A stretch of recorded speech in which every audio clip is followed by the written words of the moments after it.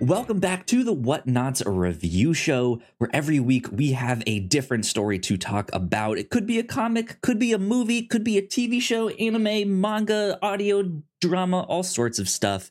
We read it, we watch it, we come back here and talk about it. My name is Kyle Springer, and I am joined by Melissa Wilkinson. Melissa, how are you?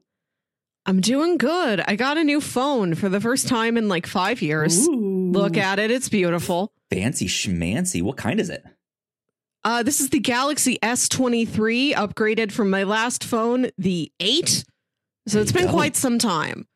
So you pick out the color. They come in colors now. When I bought mine, it was like black or gray. Mine gets to be lavender. So you get the case and you get the new pop socket. And you do the cute part of the job, and then you have to spend like an hour and a half logging back into every app you've ever used.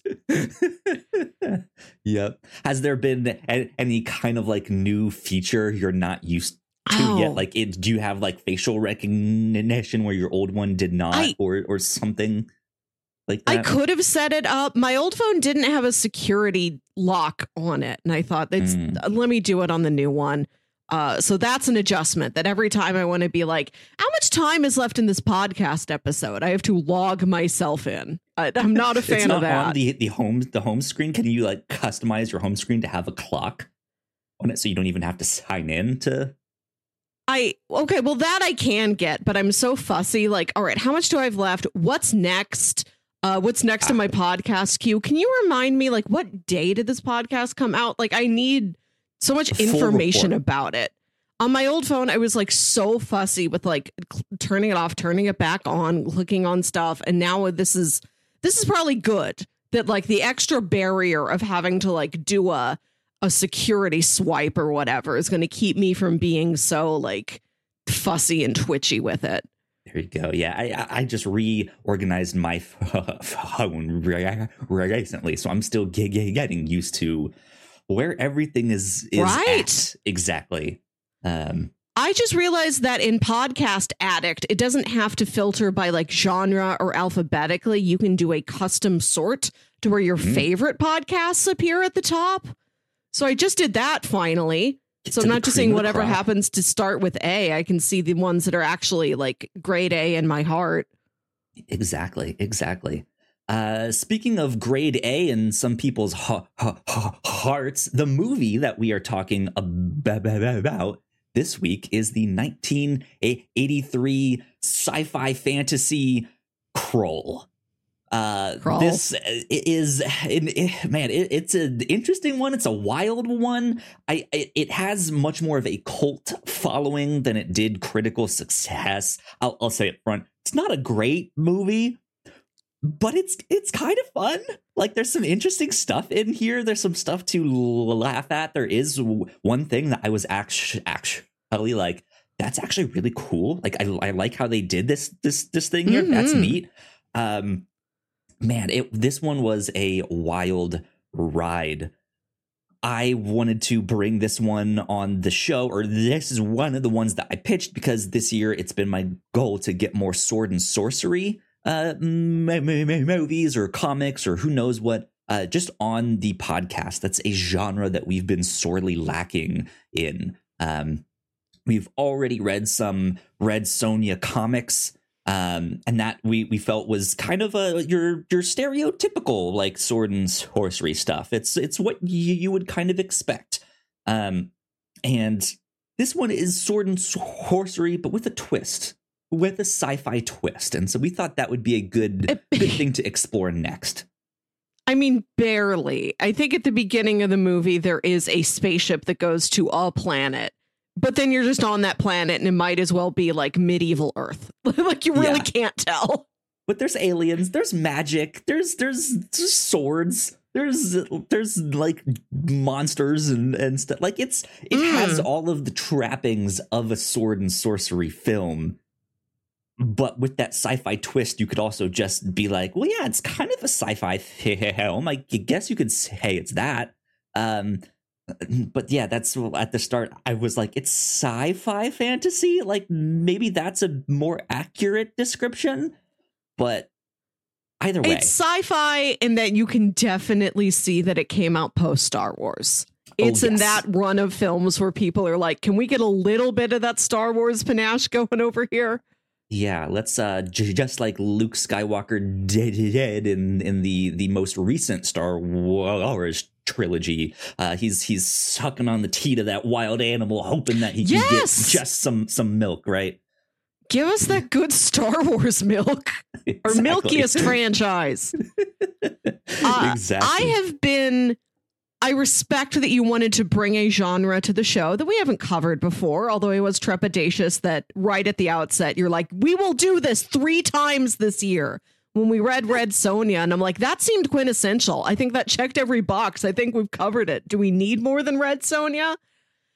So you gave me these. I wasn't super hot on any of them, but I picked Krull because that's a title I know, but I realized I don't know if Krull is a person, a place, an event, a state of being. Like, what is Krull? What does that mean? So I picked it for that reason. I wasn't super excited about it. And then I turned it on and I was so pleasantly surprised. This movie is not at all what I thought it was going to be. I really enjoyed it. Sure, yeah. The title Krull sounds so heavy metal. Yes. I was expecting something that looked more Conan the Barbarian, was more dark, cringy, bloody, gory sort of stuff. Frazetta artwork. Yes, exactly. Knockoff Slayer font, right? Like, yes. Like Krull, when you say it, it sounds like you're supposed to see it on a t-shirt in a logo that you can't read. And you have to sheepishly ask the person, does that say something or are those just shapes? And they're like, it's Krull. It's my favorite metal band. How do you not know Krull, the Demon Slayer? Right. But instead you turn it on and it's a fairy tale. It's got real Princess Bride vibes to it. We've got this like that's a good pull. Gentle feathered hair protagonist. He looks like a folk rock singer. Hair. Right. It is tonally so different from what I thought it was going to be. And I actually had a really great time. I was upset that I had never seen it before. Like, this is a pretty family-friendly adventure. You know, like there's some moments of perhaps more than mild peril. But overall, I'm like, my parents could have shown this to me when I was a kid and I would have liked it. Why didn't 6-year-old Melissa get to see Krull? Why do I have to be 32 before I see Krull? It did not do well initially when it came out. It got lambasted as it's awful, it's boring, it's derivative, it's the sets are incredibly phony. I love the sets though. I love the visual aesthetic of this movie in that it is no shot has more things in it than it needs to have. It's not quite minimalistic, but there's something just straightforward about everything you're looking at in Krull. Yeah. And like the sets they invent have got some nice use of negative space to them, really good use of scale. Yes. They're filming in, I think the end credits pointed to Italy. This landscapes are gorgeous. Like there are really breathtaking shots in this movie. Krull is pretty.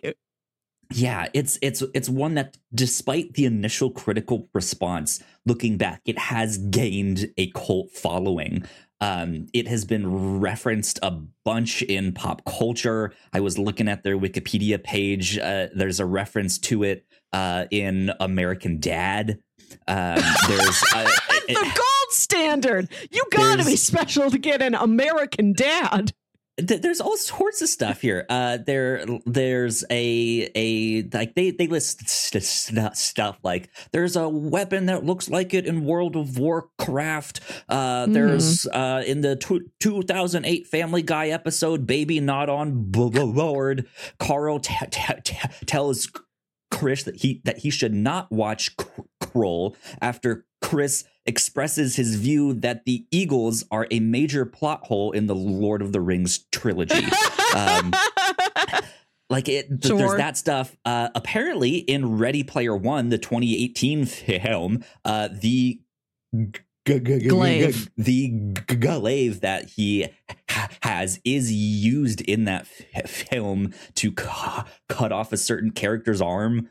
In that, like, it has this like cult, right, pop culture following in there that I think is fascinating. And even though like the initial responses were like, it's boring, it's derivative, the sets are awful, it's fun, like it's I was actually kind of perked up at this, of just being like, this is kind of wacky enough and like dumb enough, and like man, I had a good time watching this is the thing. So I would actually recommend it. I do too. When I finished the movie, I rented it on Apple TV Plus, and then it's telling you the stats, and one of them is a 30% Rotten Tomatoes score. And I'm like, from when? Says who? When like, was there's something. Time? When was the last new yes. like review on Krull? You can say it's derivative. I can see it's a melting pot of different things, but it doesn't feel exactly like any of those other things. Yes, and there's something really on rails and straightforward about it, where there's not a lot of foreshadowing or anything going on. The plot is not complex. Like, you don't hear about characters before they're introduced. Characters literally just land in the scene, and then they're part of the traveling party. So like every scene feels really in the moment. There's not a lot of plot threads or anything you have to track. Like, you really understand exactly what is happening at all times. There's no great mystery or looming threat that you have to think about that's coming on later in the movie. No, you just focus on where you are right now. There's something like mindful and meditative. Krull feels weirdly peaceful in a way I haven't seen in a movie. It's an odd way to describe that, considering it's about alien invaders and them trying to go like save the princess and destroy their later. But it's going about it in such a familiar, standard way, not in a way that feels generic, that just sort of feels, it's like routine in a comforting way, you know? Yeah. Right. Yeah.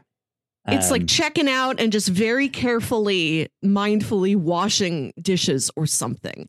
You know, I feel like I'm doing like sand art. I'm like drawing with like the little wooden rake in a bonsai garden when I watch Krull.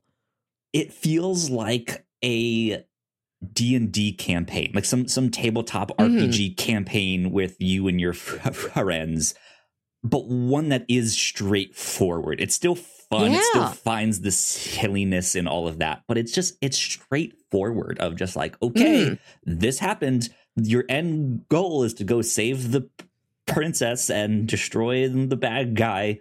And it's like, okay, well, I need a party. Like, let me go like get the magic weapon. Let me go get the band of misfits that help me along the way. And then we'll go defeat them. Right. And that's it.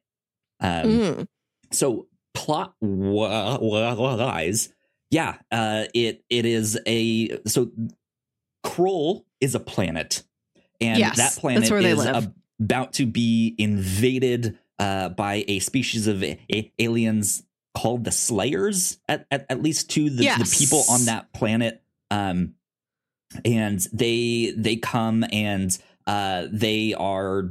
It's strange. They say they're destroying things. Their goal is to like enslave the planet. But what's really happening is their cave, their spaceship looks like a giant mountain. It's this big like rock formation, and it is like teleporting from place to place. So it's never in the same spot twice.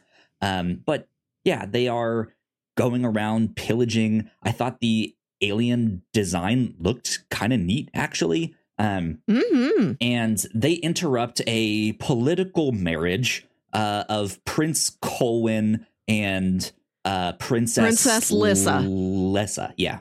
Yes. I do want to stop you and say this is not purely political. Like, this young prince and princess from two different kingdoms genuinely love each other. This was the one really interesting like twist or like deconstructive element in this movie that wasn't something standard and routine.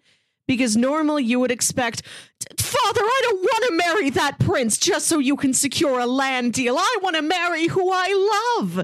Instead, you have this prince and this princess from these two kingdoms who genuinely love each other. They're like, we want to get married because we love each other and because we do see that this would have some benefit to the land if our two kingdoms were united.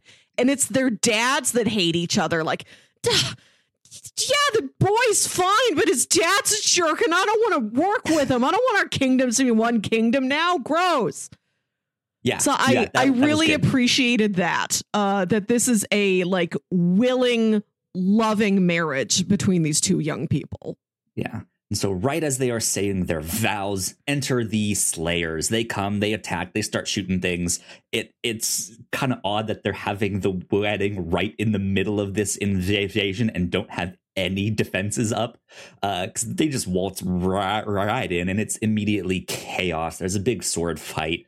And basically everyone dies. The princess gets captured and kidnapped, and Prince Krull is basically the only survivor. He wakes up that next day. There's the old wizard who seems to be the like old man Ben Kenobi stand-in. Yes, and he's like, you need to find the king's glaive, this magical weapon. Yes, that has the power to defeat them.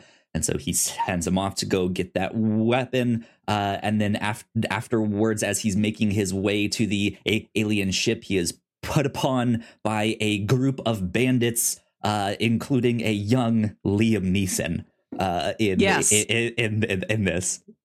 And a young Robbie Coltrane. Exactly, when I Googled this movie last week and I saw him, that was another reason why I wanted to pick it. I miss him. Exactly. And like, yeah, real young versions of these actors. It's great. And the prince convinces them to be his army. And then they go off again, continuing to adventure to find this alien spaceship and save the princess and defeat the beast, which is the leader of the Slayers. Mm-hmm.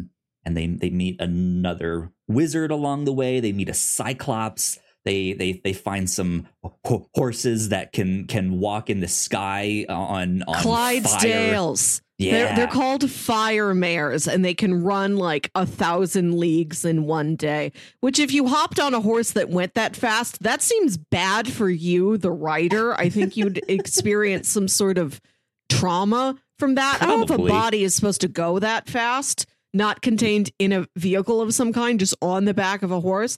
But these horses that they Photoshop, like they just rotoscope over with fire effects. They are Clydesdales, the Budweiser beer horses, a St. Louis icon. Always happy to see a Clydesdale. It fills me with civic pride. Good stuff. Yeah. So that's kind of the plot of this film. It's fairly straightforward. But yeah, there's some interesting set design in there, especially when you get to the scenes with the princess inside the ship and what the inside of that ship looks like. It's just interesting. It's not, like I said, it's not necessarily well crafted. Like you can see it's like, oh, this is just some weird set that they made, and you can see the like paint marks and where it's like bolted together and stuff like that. But that's kind of what makes it fun and cheesy. It's interesting. And then you also have like some genuinely beautiful landscape photography that is breathtaking. And I love how much time they spend in the landscape. Like Prince Coleman has to climb up the mountain to get the glaive. There's a lot of long shots of him just climbing. Like they don't. Yeah, absolutely. There's not a hurried pace in this movie. And I really like that. It's never too slow either. I felt like it took an appropriate amount of time for everything to happen. And I really appreciated that. There's some breathing room here. Exactly. Yeah, we get a good mix of stuff for sure. So yeah, I recommend checking it out. It's an interesting one, to say the least. Have fun with it. Please do. Yeah, it's good. Seek out Krull. Show Krull to a young one. I believe that, if your kid can take a weird practical effects Cyclops or some sort of Spider Woman, show it to the young person in your life. I think they could have a lot of fun with Krull. It's a good fantasy adventure, very swashbuckly. There you go. Indeed. With that, we will take a quick break for some housekeeping, and when we come back, we will get a little bit more into spoilers and start breaking the film down a little bit. So we will be right back. Here at the Whatnots, we make multiple different shows, and a lot of hard work goes into making them, so we would love it if you check them all out.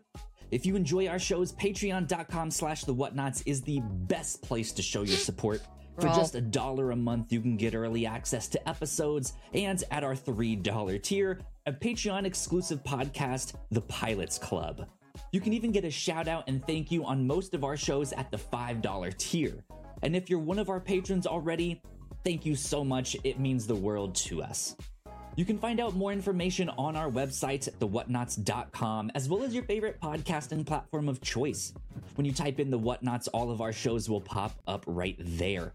Just don't forget to give us a nice rating and review if you like the shows. You can also find us on YouTube and Twitch for video versions of the shows, trailer reactions, and live streams. And lastly, we have merch. If you want to grab yourself a shirt or a hoodie or a mug or something else, head over to thewhatnots.com/store to pick up some merch today.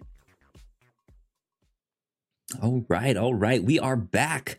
Once again, a big shout out to all of our Patreon supporters. We thank you a lot. We love you. Thank you. It means a ton. For the Patreon supporters at the $3 tier this month on the Pilots Club, we are talking about Cheers, the pilot of Cheers, which was surprisingly good. I wasn't expecting it to hold up as well as it did. Yeah, fantastic stuff. So go check that out. And if you want a little bit more sitcom goodness, right here on the review show, we just covered season 2 of The Good Place. So that is our end of the month specials that we've been covering from month to month. So we will continue on with season 3 at the end of this month here, and season 4 at the end of next month. So yeah. Good stuff with all of that. We've not we've done some sitcom specials, some sitcom exchanges here on the review show, but we've never truly actually covered a sitcom on the show here. So the good place is, I think, a good place to start. So let's see other things happening over on the Captain's Log. We had Ignacio join us this past week for a lot of fun. We did some Summer Game Fest 2023 predictions. If you're a video game fan, E3 is typically the summer Super Bowl event of video games, but E3 is dead. E3 is no longer a thing. And Jeff Keighley has kind of taken over with Summer Game Fest. There's a number of conferences and showcases and new trailers and new announcements and all that stuff. So we employed Melissa's skills as a Magic 8-Ball, and we made some predictions, and she gave us the yes or no, this will happen, or right, this won't happen. And you also had a real Magic 8-Ball. You were competing against a real Magic 8-Ball. So you're gonna have to tell me at the end of the Games Fest or whatever whether me or this plastic product from Mattel was able to blindly guess more correctly. Exactly. So that was a lot of fun. Go check that out. That's over on the Captain's Log. And then last but not least, over on the Reactor Core, we have our reactions to the season 2 finale of Yellow Jackets out. Yeah, man, that was a lot of fun for sure. I love that show a lot. Please go check that out. And then coming up in the near future here, Spider-Man Across the Spider-Verse. I think we'll be recording that tomorrow night if everything goes according to plan. So be on the lookout for that down the road. I watched it Thursday night. It was great. I loved it. But that's about it for housekeeping right now. So let's get on to spoilers for Krull. Okay, spoilers for Krull. Here we are. Melissa, where do you want to start with this one? I want to start right at the beginning. Well, the actual beginning of the movie is when you see the big villain of this piece is named the Beast, where you see the Beast's ship traveling through space to the planet Krull, an exact Star Wars shot. Yes, and I love that you watch. You watch this long spaceship travel. The camera follows the whole length of it, and after that, it's like visual effects by like they dropped it right at the moment. Like you look at that visual effect, isn't that cool? Well, this is who made it, huh? Yeah. They had a mix of visual effects of like the quality of them. There was some that was like, this looks bad. This looks so bad. But there's some that was like, this looked good. Like this is awesome. This is cool. I think everything looks. I mean, this movie is from like 1983. Like it looks like a movie from 1983 should look. Like I didn't expect better from it. And I think there's a very charming sort of lo-fi analog quality to everything that you're looking at. These are fun to look at. Now the movies don't look like them anymore.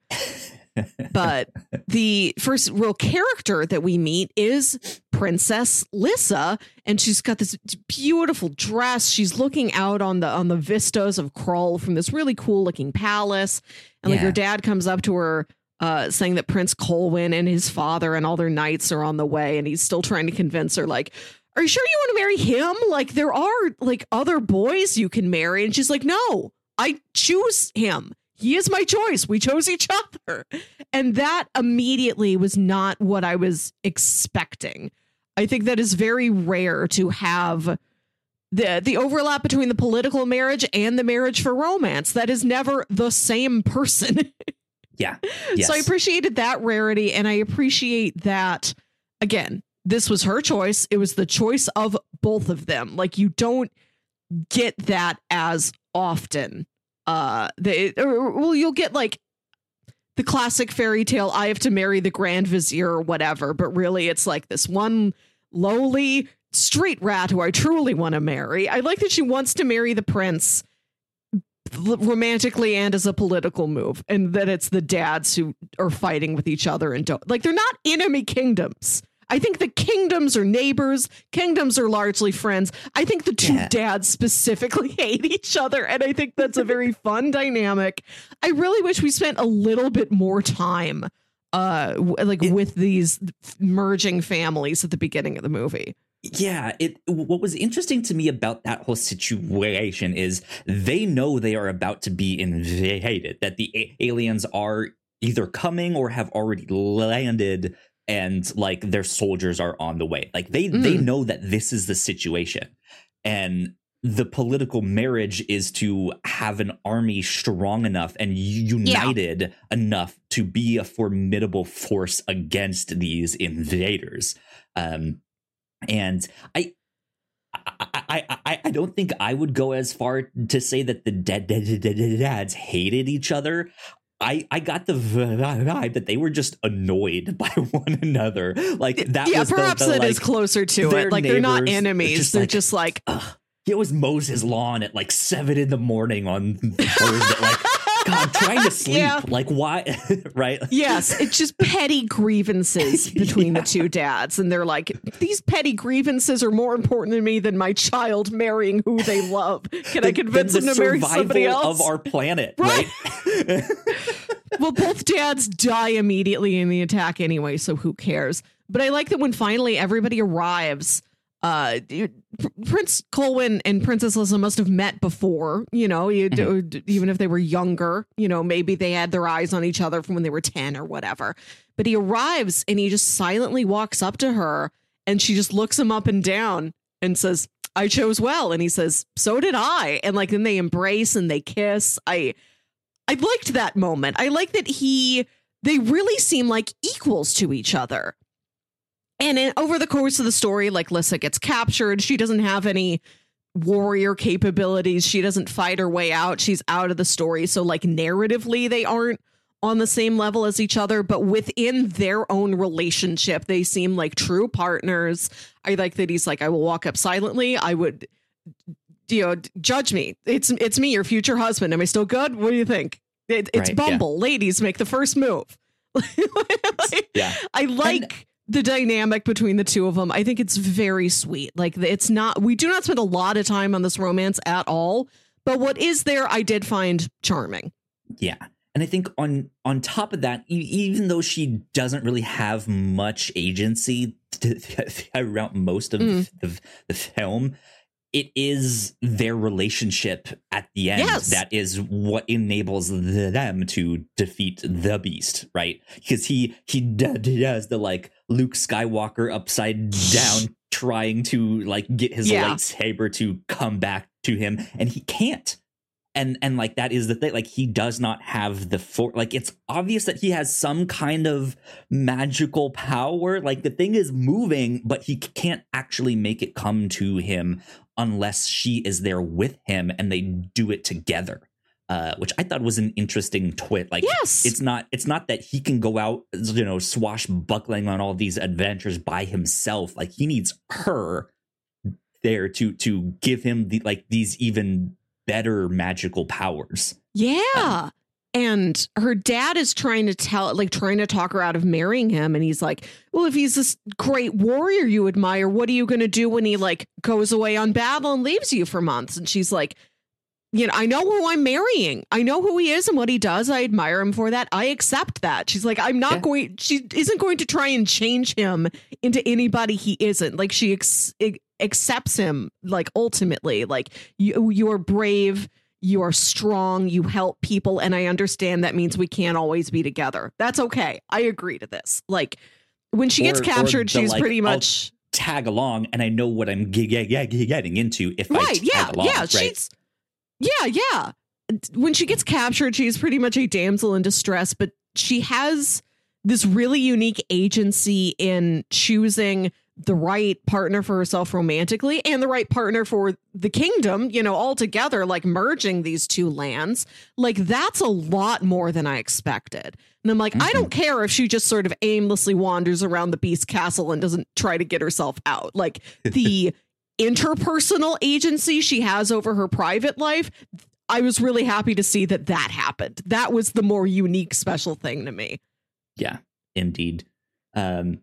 So they're trying to have this marriage ceremony literally right as they're getting attacked. Like they're watching men.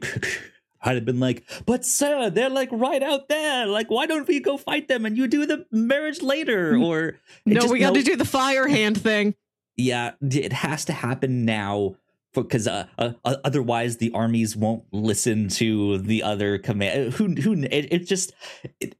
It doesn't really make sense, but that I think is kind of the metaphor for the whole movie. Is like some of it doesn't really make, like if you really scrutinize it, like there's some things in there that's just like, this makes no sense. But it's kind of fun because of that. It's like, why would you have a wedding right now? What is wrong with you all? It's like fantasy fairy tale logic. Like the movie really seems to know what it is, and it is way farther on the fantasy edge than it is on the sci-fi edge. Like you keep describing these guys as aliens, and if it wasn't for the shot at the beginning where we have the Star Wars shot of the spaceship coming to the planet Krull, you wouldn't know and you wouldn't care. Like that's really the only sci-fi flavor that's in this, and that the glaive is clearly supposed to be, we have our own lightsaber. Kenner, make toys of this. It's fairy tales. I really like that about it. Yeah. And I started to mention the design of the creatures. It's not really that you see a creature per se, because they are in armor, and it's humanoid. Like it's a humanoid design. And when you kill one of the slayers, there is this like smaller thing that like shrivels out of it. It's almost the trope of the like little small guy controlling the like big alien robot thing, right? It's almost that, which I kind of liked. I thought that was neat. But even the design of their like humanoid armor also fits what you said, that band t-shirt, heavy metal, like that's like, it has this like, it looks cool actually. Like I was like, I kind of like these. They're imposing, they're menacing. They unfortunately also kind of had the like Batman problem where they can't move their necks, and so they have to turn. They're just real clunky as they have to like move their whole body back and forth there. I wish that it could somehow move a little bit freer and they were a little quicker on that. Because yeah, like I said, just like the look of them is imposing. And then you see them move and you're just like, oh, they're like waddling around. Like they can't do anything. And then on the flip side, the design of the like knights that are in the castle there, I thought those also looked interesting. Again, I'm not sure exactly how practical all of that stuff was, but I like that part really felt like Dune to me. Like it's not the Star Wars knockoff. It's not the something like that part. Like like the sci-fi design of these things feel more like Dune. Like that almost felt more futuristic than some of the stuff in Dune itself. The old one, not the new one now. But yeah, it was just like, I would have liked to see more of it. They're also in a castle, so things aren't lit super well. The wedding and the invasion was happening at night. So you don't truly get to see them all that much. But I just thought it was neat. Like right away, it's like, oh, it's this like fantasy setting, but we got these sci-fi aliens and sci-fi looking knights. Like that's kind of cool. I don't mind that at all. And for longtime listeners of the show, you guys know I'm not a big fantasy. You aren't, fan. Not that I think it's bad or anything. It just doesn't speak to me as much as like sci-fi does. One time when we, over our winter break for the first episode of the year, where we take a couple weeks off, we've got more time to watch something. We usually watch an entire film franchise. And a couple times I've pitched the Lord of the Rings trilogy to you, and you've been like, I don't think I'd have anything to say. No strong feelings in any direction about Lord of the Rings. Fine. So the fact that you're like, movies, but sure. The fact that you couldn't fill like 50 minutes finding anything in all like 10 hours of those movies to talk about. But this year you're like, we're going to talk about 3 sword and sorcery things. Like you are diving in.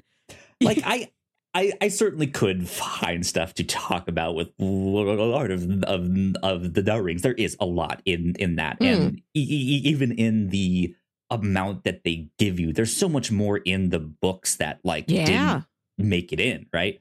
Like but it's not my preferred genre. That's fine.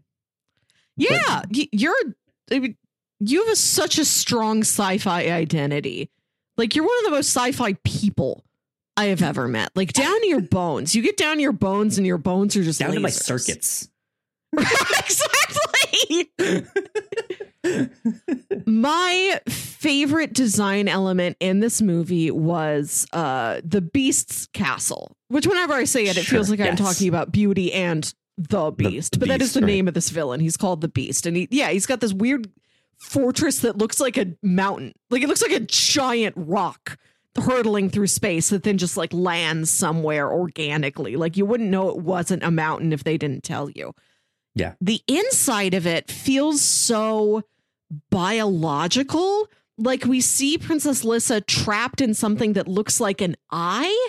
And at the end of the movie, I still wasn't clear on whether that is a real physical structure within the fortress somewhere, or if it's sort of a metaphorical, like, yes, she is within the eye, she is under the control of the beast. Like, right, I don't know. Is this like a Sauron's eye metaphor? Like, does the beast have his eye on her? Yes. And that's what, like she's in, it's not like a rotoscope effect. Like, she's clearly walking around some sort Lord of of the Rings references and stuff like that. You know, there's a big eye. Good job. I've read all the books. It's clear that she's in a physical structure, but I wasn't sure if that physical structure was meant to represent a real physical structure or represent something metaphorical and abstract. But the tunnels throughout this fortress look more like an ear or something. It's all sort of like pale and smooth with like little turns and pockets and things. It looked like you're inside an ear or inside a seashell or something. Sure. It's I was going to say it's interesting because Star Wars had a look that worked so well with the sleek whites and the blacks and the grays and the red. Like, there's something about that even looking at those original movies today, they still look so great. And this is like, I'm not trying to say that this looks bad. It doesn't look great, but it's such a unique identity and a different take on that this like almost organic or like just the way that their hallways work and can split apart and do all sorts of stuff was just like, what are they actually trying to, like, I was kind of confused, but it's interesting to say the least. Like, I'm still thinking about it, just trying to understand it. Whereas Star Wars, I see it and I understand it. And that's kind of it. Just not a bad thing, but it like, there's just not much to say on that. It is what it is. And you can be like, the oppressive nature of all the blacks and stuff in the Death Star. Sure. I just have no idea what this is. Like, what is the inside of the ship? Is it an ear canal? Is it some like blood vein? Like, is the ship living somehow? Like, are they inside a living being? I don't know. It's odd, but it's not overcomplicated. Nothing in this movie is so remarkably weird. Nothing really sticks out to you. I feel like the design and the aesthetics of the whole thing is pretty consistent and pretty specific. Like, it doesn't look Star Wars, and it also doesn't look like classic medieval fantasy castle. It's something else. But the something else that it is, even if I have trouble defining it, it has a recognizable, consistent look throughout the whole movie that I appreciate. Right. I think it's the meaning of it is, I don't know if I quite get it, but visually it reads like really purposeful and really clean. And like I said, there's a lot of negative space in the settings and in how the movie is shot that I appreciate it. Yeah, like it almost has a ethereal quality in this like it's almost dreamlike when the princess is running around in there, because you can't quite tell what it is or where she is or stuff like that. There's no windows where you can see trees on the outside. It's just this. To us, it's this completely foreign place, and that I think is what makes it kind of cool. And it's sci-fi, it's dreamlike. You're unsure. There's great negative space in this, and just interesting design. Like, there's a lot of pictures of the princess in this space where it's like, oh, if this movie came out today, like, that would be one of the pictures that everyone used on their like trailer reaction like thing, because it had her on one side, there's negative space on the other where you can put all of this stuff. Like, it's exactly what you would need for all of that stuff. But like, despite that, like, the composition of a lot of that stuff was interesting to say the least. Right. So I think it was successful in making something that was just different. This is unexpectedly a real every frame a painting kind of movie. I really liked how this thing looked. And outside of the built structures, they find really incredible landscapes. Like, I didn't know Italy looked like this. Oh, yeah. Oh, yeah. He goes up into these like real rocky, craggy mountains, and there's like far away and long shots. So like you get the scale and you get the distance and just the time of him climbing up there. Or you're in these really interesting like quicksand swamps. They find cool rock features. They find beautiful fields. Yeah. I think all of the shots of those mountains and the mountain peaks and all of that stuff was one of my favorite parts of this movie. Because it looks beautiful. It's great. And like, what I think is unfortunate about that on the flip side is that some of the production design is so cheap in comparison that seeing him kind of scurry around the mountains in this outfit and these like prop swords and is just kind of silly. But also like I like it. Like I want more of that in the movie. Yeah. If I'm not mistaken, I think that the swamp was actually a set that they made. Yeah. But still, like, it looks great. Yeah. I mean, I was talking about just natural spaces that are not obviously buildings, whether they found them out in Italy or they built them. Yeah. 80s had a lot of quicksand. Like there's the Swamps of Sadness from the Neverending Story. There's the Snow Sand from the Princess Bride. This is why we grew up thinking that quicksand would be a real problem in our everyday lives. Right. You're going to lose your horse. You're going to lose Artax out there. Exactly. Yeah, no. So one of the this is what I think is also so interesting about this movie is the mix of the quality of the effects, right? You have these beautiful, breathtaking mountains, and then when you skip ahead to the scene when they get the horses and they're riding on them, just so obviously green screened and green screened poorly. And then they do the things where they like go off, like it's the horses in the sky, like all of that, and it looks so bad. And it's just again, like, this is amazing. How good could it have looked at the time? Like, one of the reasons why Star Wars is so big is because those effects are so above and beyond well crafted. Like, you can't look back at movies at this era and say, well, it doesn't look as good as Star Wars. Like, Star Wars is the platinum standard. You can't hold everything to a platinum standard. Most things looked just like Krull. I think what got me is that they like the scenes of them just on the horses on the path were also green screened. Like, it felt like they didn't need to green screen those. I guess they didn't. Did they maybe not have enough money for like a dolly shot that they could like move the camera like as at the same speed as these horses to get this shot? Could they not film that on the who knows? But it just seemed like what you could have gotten that shot somehow, and maybe they want it to be a smoother shot or something. Who knows? But it was just when like, you look at behind the scenes stuff, interesting choice, not just of movies from any era. So frequently, it's like there was unnatural, unseasonable weather. It rained. There was a heat wave. Like, there's 1,000 things that can stand in the way of. They didn't want to clear away, like the work to go into that. Yeah, like that makes sense.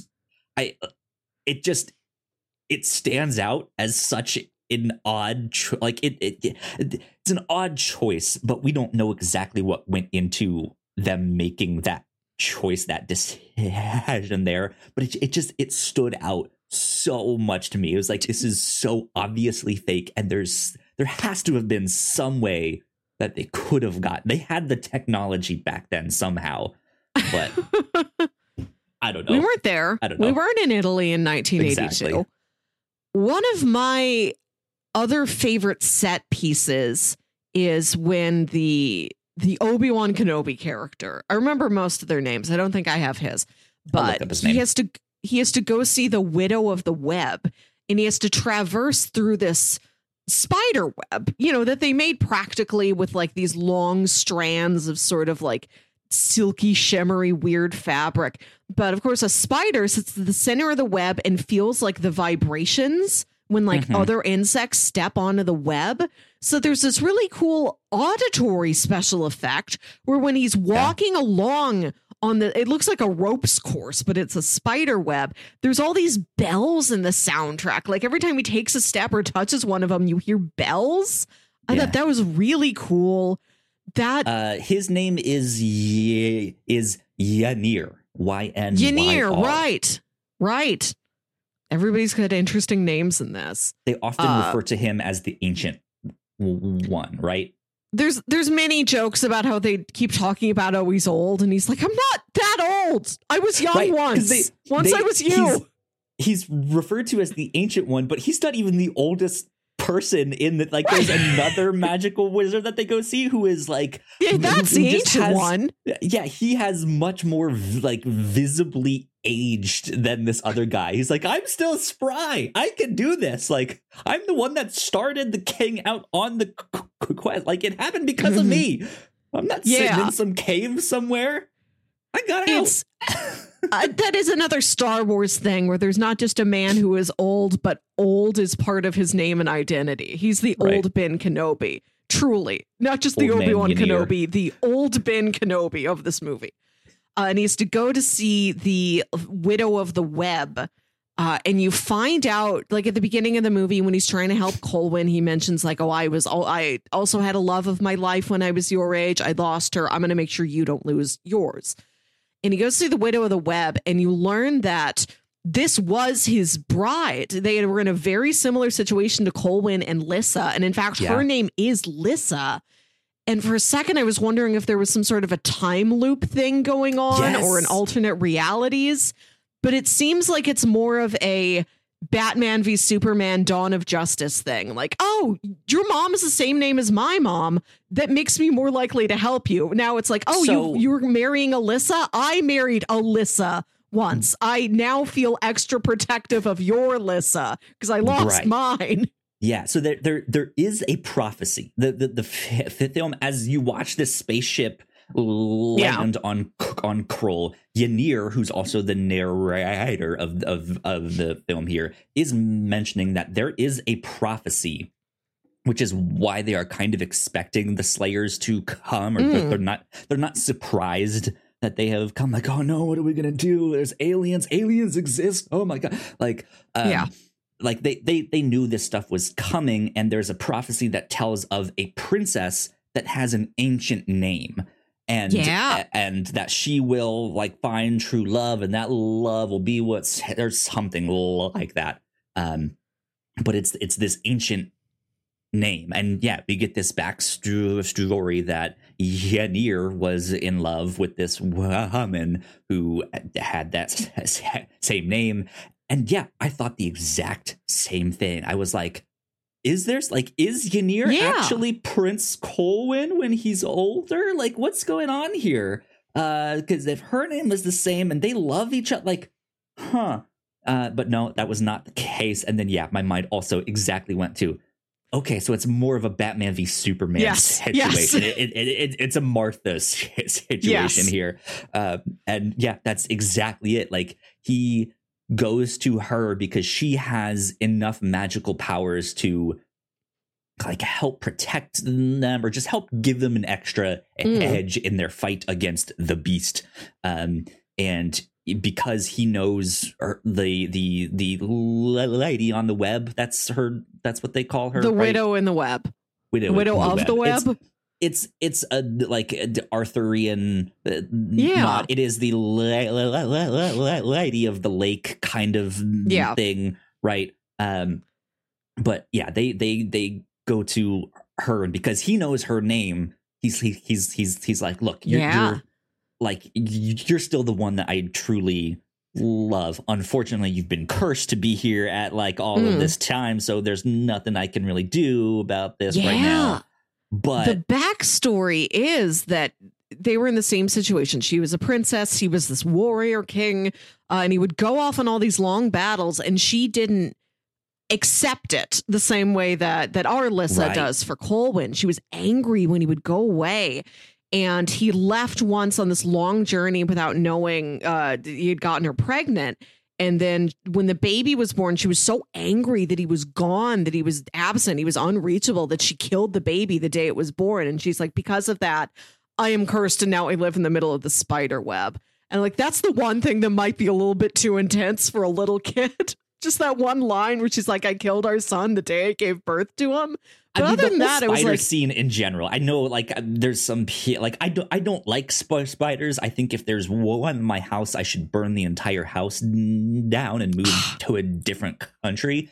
But I know that there are people that like have a visual fear of them, and so just to see this giant spider is probably going to be an intense scene for some.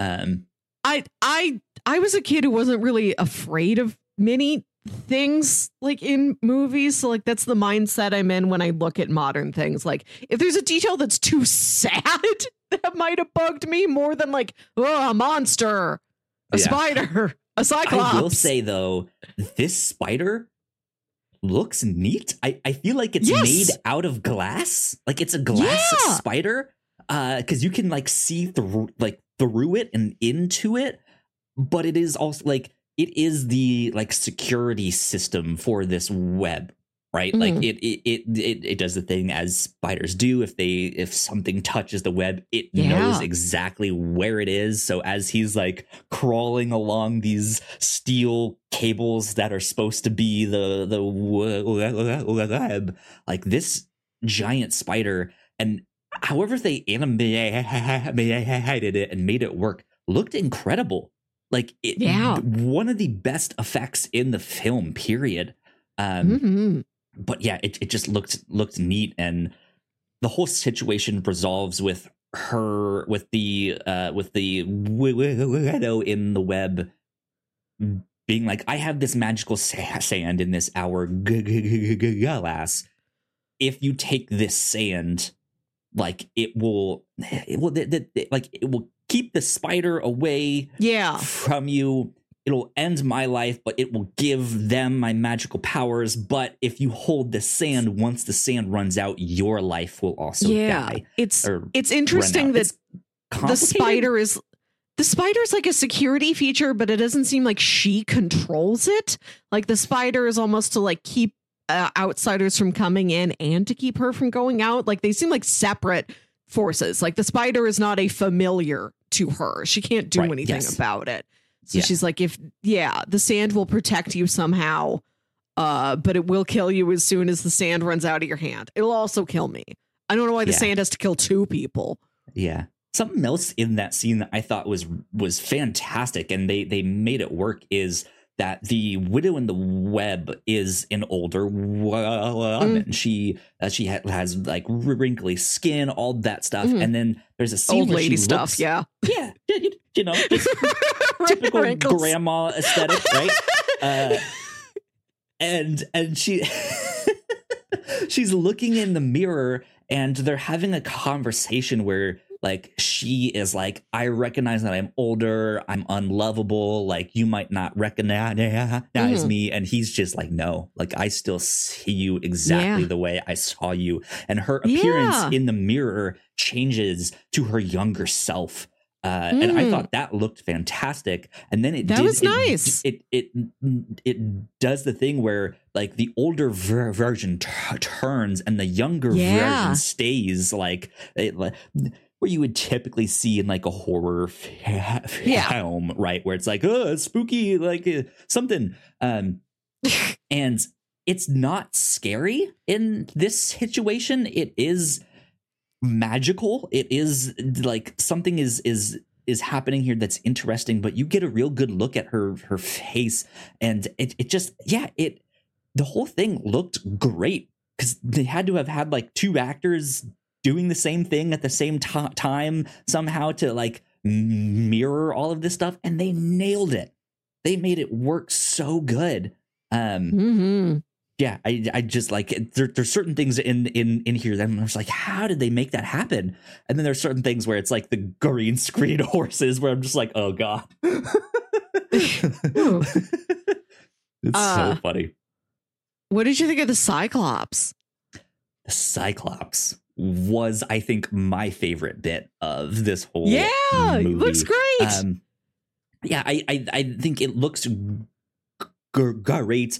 I thought what was interesting is that the single eye of the Cyclops does blink at certain times. But only sometimes. It doesn't blink at a normal human rate. Right. And it didn't, at least to me, it didn't feel like it was animation. Right. Like I feel like if you go back to like a film adaptation of like The Odyssey or something like that, and you see the Cyclops, you might get like a claymation or like some animation effect on top of it.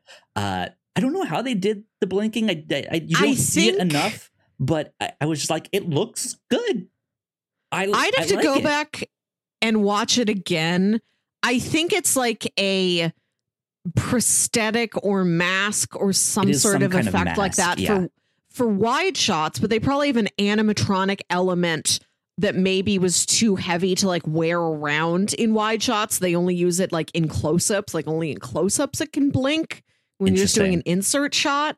I don't know. I'd have to see it again. Yeah, I didn't pay attention enough to decipher it, but I thought that looked fantastic. I do think that because of the prosthetic on the guy's, I don't think he could see, period. Yeah, I think he was doing all of those scenes blind, because like there's a couple instances of them like shaking hands, and it's kind of obvious that like when another character holds up their hand first, either he hesitates or misses, and then they reach down to like go get it. So it feel like he's not a character that is like he's not moving around all that much. He's much more stoic. He's much more just an imposing presence for whatever threat they come upon. He does have some action scenes, but he's always by himself. So there's no one around to get hit when he swings and hit things, right? But my favorite part of all of that was their backstory. Yes. Why Cyclops exist in this world. I thought that was amazing. Yeah. Also kind of makes no sense when you really scrutinize it, but it was still just like I loved it. I thought it was so cool. Yeah, there's people who like wanted to see the future, and so they had to give up one of their eyes to do it. It's like you can see the future, but you only have one eye now, and you see the day when you die. So here's what happened. They are another alien species. They are a humanoid alien species, and the Slayers came and enslaved their planet. And so I mean, you know, they've colonized might not be the right word, but they've spread throughout the galaxy. But they then made a deal with the Slayers. If I read this correctly, they made a deal with the Slayers we will give up one of our eyes if you give us the ability to see the future. And the Slayers said yes, but the future that they see is their own death. So it's not that they can do both. They can only see their own death. So it is this like tragic, you got what you wanted, but it's not what you wanted. Yeah. But also the deal doesn't really make sense with what we know about the Slayers who come to destroy and enslave. So then if they've enslaved this planet, it was part of the deal that they're no longer in slavery, that they could then go out to other planets? Because it's just unclear. There's some cloudiness in there still. But I loved it. I was like, that's so cool. I did get the impression that there was a lot more to this. Like maybe this was a bigger script that got cut down, or maybe there's like a tie-in novelization and there's more details in Krull, the novelization, or they were going to make more Krulls. or a tabletop game. That? Who knows? It feels like there could be a lot more to do in Krull. But I love the Cyclops' design. He looks really serious and like really sad, but also very gentle. He's a real sweetheart character. Mm-hmm. And I like that first off, we had to talk about Ergo and how Ergo just literally lands in the scene and just starts making noise. And I'm like, who is this guy? Am I supposed to know him? Quickly here. Yeah. So you mentioned a novelization. There is a novelization that's out there. There's also a comic book adaptation that was published by Marvel Comics in Marvel Super Special number 28 with some behind the scenes material of the film. Okay. And it was also published as a 2-issue limited series. But the adaptation was written by David Michelin. With art by Brett Blevins and Vince Coletta. David Michelin is a review show alum. He's the co-creator of Venom. Oh! Yeah. Which we did the original Venom like solo series Lethal Protector. Protector here on this show. Yeah. So wild stuff. Nice. Sorry. Now you can continue. But yeah, Ergo just falls into the scene like some like potion or like some spell that went wrong landed him there, and then he just follows them. Like they just adopt him. Like they do not know Ergo. Ergo doesn't know them. I love that structure where everyone you encounter just becomes part of the traveling party unquestionably. It's like, you're all in the family now. Here's your Corona. Right. Ergo the Magnificent, short in stature, tall in power, narrow in purpose, wide in vision. Like he has a whole introduction spiel he gives for people. He was trying to literally pick a pie cooling off a windowsill. He's up to old time hobo antics. And I think whoever it is like kicked him out, and then he lands in the swamp, and then he follows Colwyn and Ynir around. And when they go to see like the old seer guy, and he has this like 10-year-old boy apprentice, and Ergo immediately goes up to the boy after we've already seen that he's got a sweet tooth who's trying to catch. Why do I keep trying to say catch a pie? It's not alive. He's trying to nab it, trying to yank a pie. We haven't seen a pie on the planet of Krull. It could be it could be something pie you is have a to species. Catch. Right. Like when he's sifting through all his papers trying to find a spell, he's like, no, that's a hot fudge recipe. So he goes up to the little boy like, do you have candy? Kids always have candy. And the kid's like, no, I don't have any candy. Cinnamon roll, but that's it. It's like, that'll right. It's like some sort of weird cinnamon stick candy, and he's like, "Okay, I'll take that." What's great is he snaps off a small bit to hand that to him, and he grabs the bigger bit and eats that instead. Ergo, and he says, "Share and share alike." I like that. That's the initiation point. That Ergo just has a sweet tooth and is like, "I want candy." A kid probably is candy. But then also you can imagine that Ergo, being this short, like kind of misfit in the group, might look at the kid and say, you and I are closer to being on each other's levels than I am with anybody else here. It's like he kind of just befriends the kid. Yeah. And I like that I like how the relationship develops over the course of the movie. Like they're just traveling, they're walking through a forest, and they're like, oh, if I could have one wish right now, I'd like to have this thing. And they all go around and say what they would wish for. And the little boy wishes for a puppy. And Ergo's like, this is one omnipotent wish that could be anything. You don't want 1,000 puppies? But he's like, no, I just want one. And then later, Ergo has this ability where he can transform into animals, always off screen. And then the real animal just comes walking on. There is one very charming. On screen, oh my God, no, that's right. Yeah, he does it. Right, he does transform into a goose. Those are very fun. I love old-timey transformation magic. Take that, American Werewolf in London.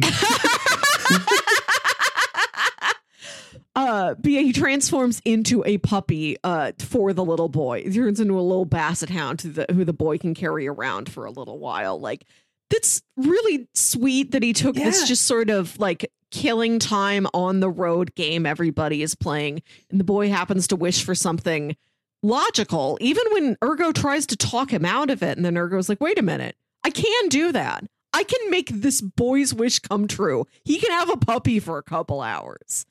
And then when the old seer dies, Ergo just sort of reaches out and like puts his hand on the boy's shoulder, like quietly, silently, I've got you now.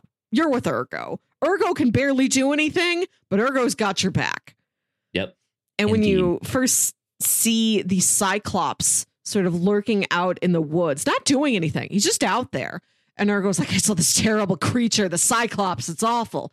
And the Cyclops keeps following them around and like trying to befriend Ergo. Like he can see that is part of his future vision. Like, me and this guy are going to be friends. We haven't been friends yet, but if I am seeing it, it must be destined. So I'll just follow him around, and eventually the guy will warm up to me. And to watch that happen and watch Ergo and the Cyclops befriend each other is really sweet. There's nice little character cool moments throughout the movie. The Cyclops meeting Ergo is that he immediately knows. He goes, oh, you're Ergo the Magnificent. Right, like, yes. He just immediately knows that, which may be part of his, like, seeing his own death. He knows that he's gonna be in their party, you know, on this adventure. So he already kind of knows him, but still, like, just takes it at face value that, wow, yeah, you're magnificent.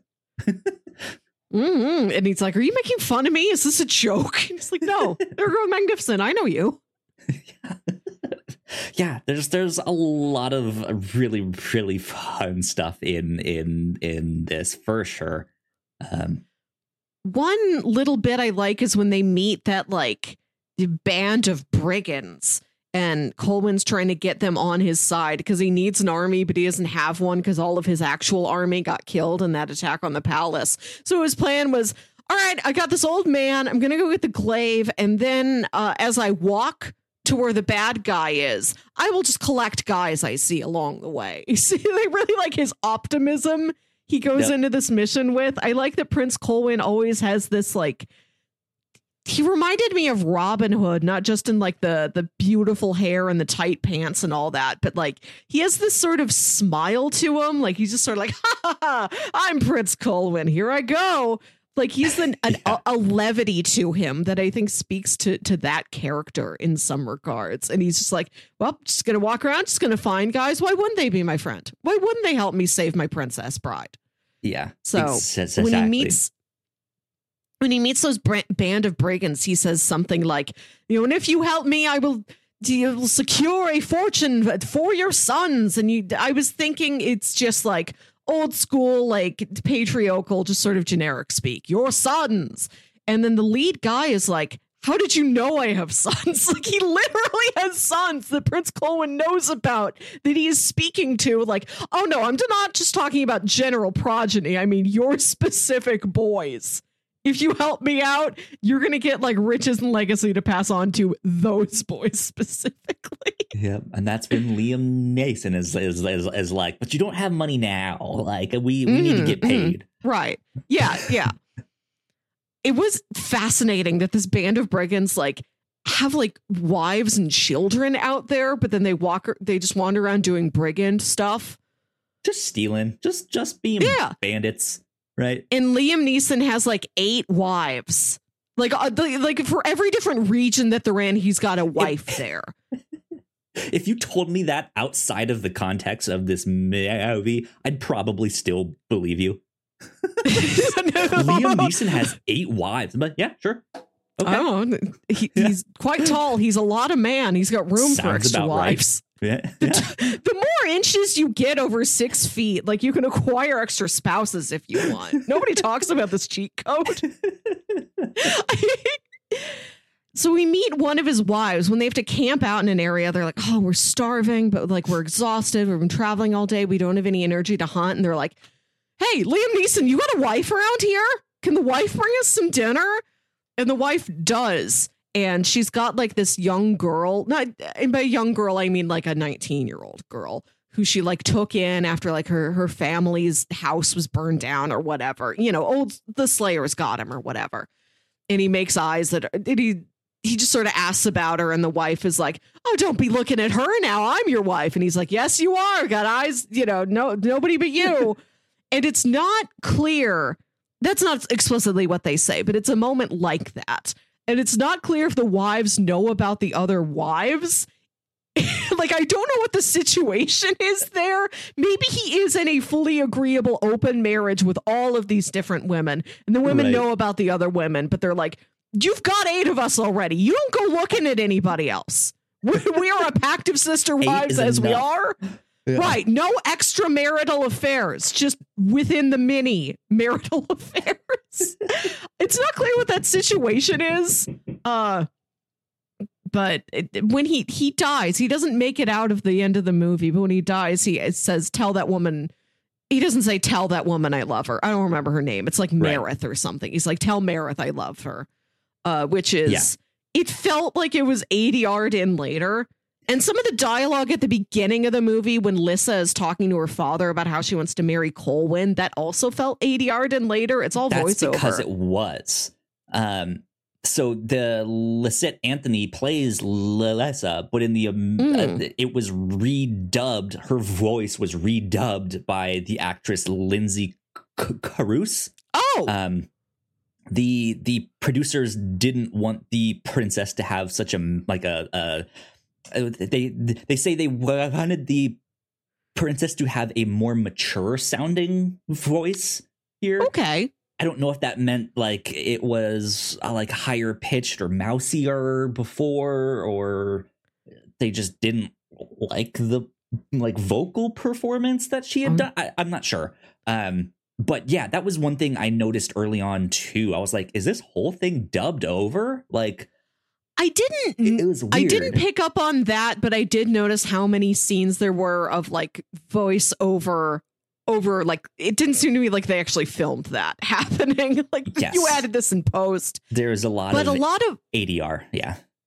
But what they added were these more romantic, like, character connection bits, like Lissa talking about why she wants to marry Colwyn. And then Liam Neeson dies and he's like, "Tell my wife I love her." Like, I could tell they were afterthoughts, but I appreciated that they looked at it and they thought, this should have been here earlier. We'd better add it now. Like, the element of romance, I'm happy that they realized that they needed it, because I think it does add something special to this movie. Like, this is a very, between Liam Neeson and his wife, I don't know, we barely see them, but between Lissa and Colwyn, it's got a little bit more to it. It's not generic. It's not fully fleshed out, but it's not generic either. And I like that they took a couple extra steps to make it a bit more fleshed out.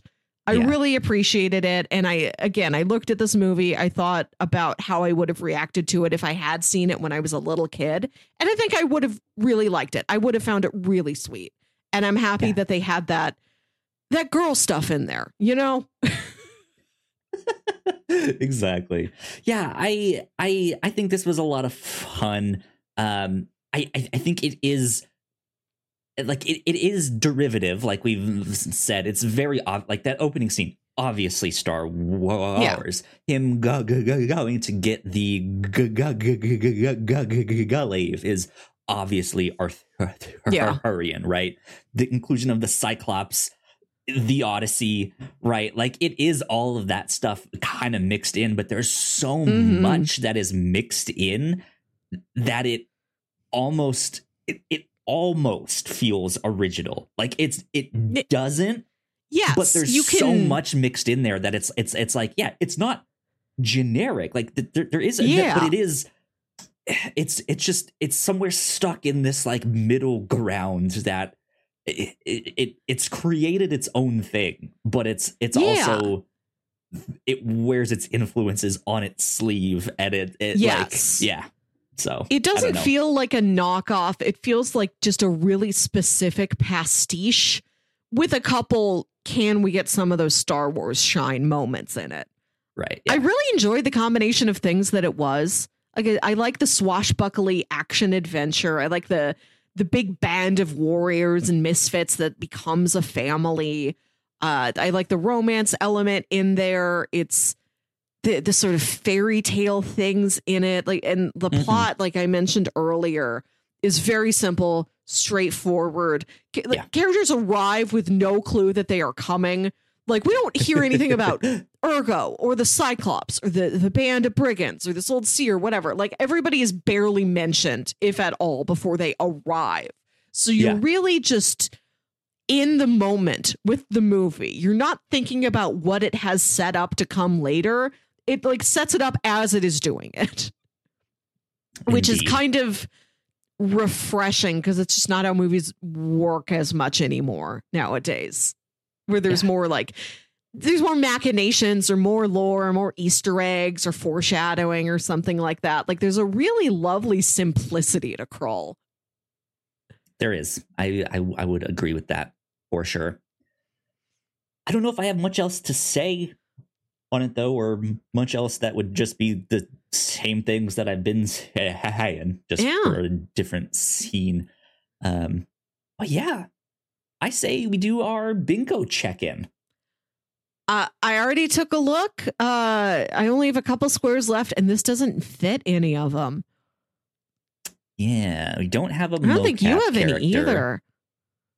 No, didn't realize my own strength. No cat and mouse game. No sex scene set to music. No one was arted to death. No big puddle splash. Womp, womp, womp. So yeah, not much of an update for Review Show Bingo, but it's still always fun to play and check in here. So there you go. I guess I never brought it up on screen. So let me at least bring it up on screen so you can see where we are. These are what our boards are looking like right now. If you're watching this on the YouTube version, you can check that out. But yeah, not much of an update. So bam, here we go. Okay, Melissa, let's do recommendations.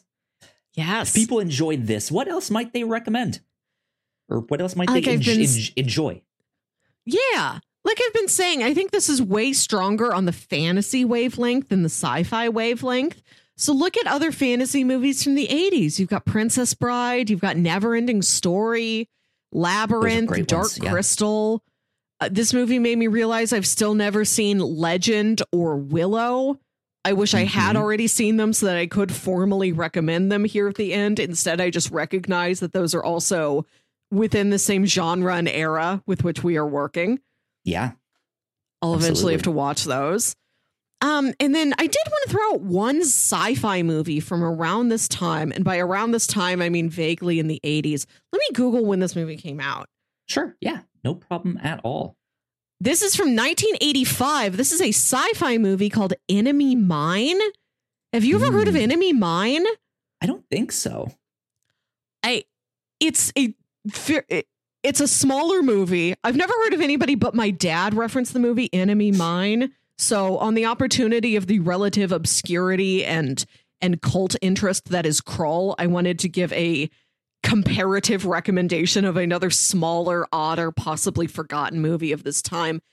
Enemy Mine is a sci-fi movie where humanity and some sort of alien bug race are in this war. And Dennis Quaid's flying some sort of a fighter jet out there in space. He crash lands on this uninhabited planet with one enemy alien bug soldier. They're the only two living beings on this planet. Okay. Only two sentient living beings on this planet. Like the alien has more, it isn't quite as suspicious as Dennis Quaid is. Dennis Quaid hates this other alien, doesn't trust it at all, doesn't talk to it. So it's just the drama about the two of them trying to survive and then eventually realizing we have to combine forces. We are never going to survive on our own individually. But if we work together as a team, we can build shelter, we can find food, maybe we can repair one of our ships and get out of here eventually. And so it takes place entirely on this really interesting looking like practical alien planet. Just these two characters until like the alien, which is this sort of sexless, like asexually reproducing being, produces a child, and then they have to be like a little family unit, and Dennis Quaid is to be like this, right? Yeah, this to be this like kid's dad, as they continue to work together for survival and getting off the planet. It's a very simple, small little movie, but it's an interesting one. Consider Enemy Mine. Sure. If it airs anywhere. There you go. Good stuff. I mean, there's some obvious recommendations, like all of the influences on this film. There's the Star Wars, there's the Lord of the Rings, right? There's Dune, stuff like that. Stuff that we've covered here on the show. One that I wanted to pull out was Destroy All Monsters.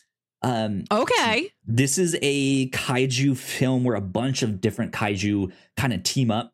Or I guess in the world that they live in, a bunch of the kaiju live on an island. Humanity has kind of locked them onto that island, but then aliens invade, and the King Ghidorah shows up, and all of the kaiju team up to beat King Ghidorah. It's kind of wild. It's kind of it's fun and funny and cheesy, and there's just like baffling effects and weird, like I feel like it would fit in with this. It'd be a good like 1-2 punch. Okay. With this for sure. But yeah, even like I'm looking at stuff that we've done here, even like Young Frankenstein. Okay, would be an interesting one. I think it has that like older feel to it. It's not the like swashbuckling stuff, but they're like but it's very clearly like a heightened genre pastiche and homage. Exactly. Yeah. It has the sci-fi in there. It mixes in some horror stuff. It mixes in a few like comedic. It mixes in a few comedic elements. Stuff like that I think would be interesting to recommend or watch around this. And then, you could always go back to like Conan the Barbarian or something like that. So there you go. I think those are some good recommendations. Things to check out. Melissa, it is your turn to do the pitches for this next week. So what have you got? So we are recording this on a Saturday morning instead of a Sunday morning. We had a schedule conflict tomorrow, so we had to move it up, which we very rarely do. And as I mentioned earlier, last night I got a new phone and spent the entire night just setting everything up with the new phone. I had a set of pitches I wanted to do, but they were going to be more research to figure out exactly what it was. So I didn't have time to do that. So this is going to be one of the very rare occasions where I make an executive decision and I give you something and we're just going to watch that thing. But I assure you, I do this with your best interests at heart. This is something you are going to like. It's been on my list for ages. I'm bewildered we haven't gotten to it already. So I think it's about time we do this, because the creators of this show have a new movie out in theaters, which you just saw. Kyle, to mark the opening of Spider-Man Across the Spider-Verse, we are looking at one of the earlier works from Lord and Miller, and we are going to watch Clone High. Yeah, I thought that's what you were about to mention. Yeah, I know of Clone High. I really don't know anything about it.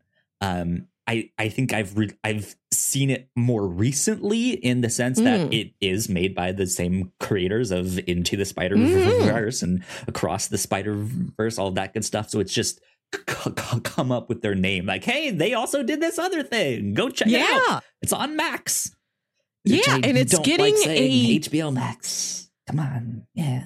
it's getting a second season or a revival of some kind. So I thought it's good timing. I didn't look very far into the details of that, but yes, time for Clone High, a 13 episode, half-hour animated series available to you on Max.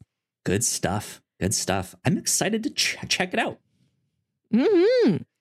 Do you know what you are pitching next week? I do not. Do you want to know what I was planning to pitch? Because you can just take this theme if you want it. Sure. What was the theme? Or do you want to keep that theme in your back pocket? No, because you can. I wanted to use it this month. So if I'm not using it, I want to offer it to you. If you would like to take it for next week, I wanted to pick out some queer focused movies highlighted in Van's video store from the last season of Yellow Jackets. Oh, okay. Interesting. Right? Yeah. Yeah, I'd totally be down for that.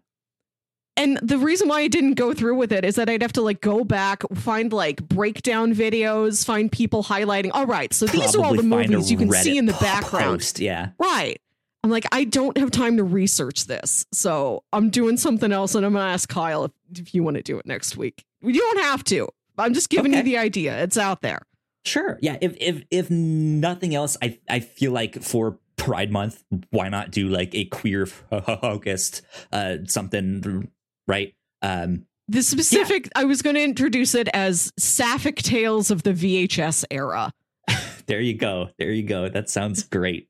Yeah. So I will look into that and see if we can make that work down the road. It's up to you, but you're welcome to it. Yeah. Yeah. Good stuff. Cool. Well, that about wraps us up then for our podcast here on Krull. Melissa, where can the people find you on the internet? You can find me on Twitter and Instagram at Wilkywit. That's WILKYWIT. And listen to my other podcast, Saturday Morning Obscurities. There you go. You guys can find me at Yo Kyle Springer on Twitter. And if you'd like to stay up to date with all of the stuff that we do here at The Whatnots, we are at The Whatnots on Twitter. So please go like, share, and subscribe. You guys know the deal with all of that. If you're watching this on YouTube, we got a few more videos over there for you all to check out, and that would help us out a bunch as well. But yeah, keep an eye out for all the exciting stuff that we got coming up here. This has been number 256 of the review show. We'll see you next time. Bye. Bye.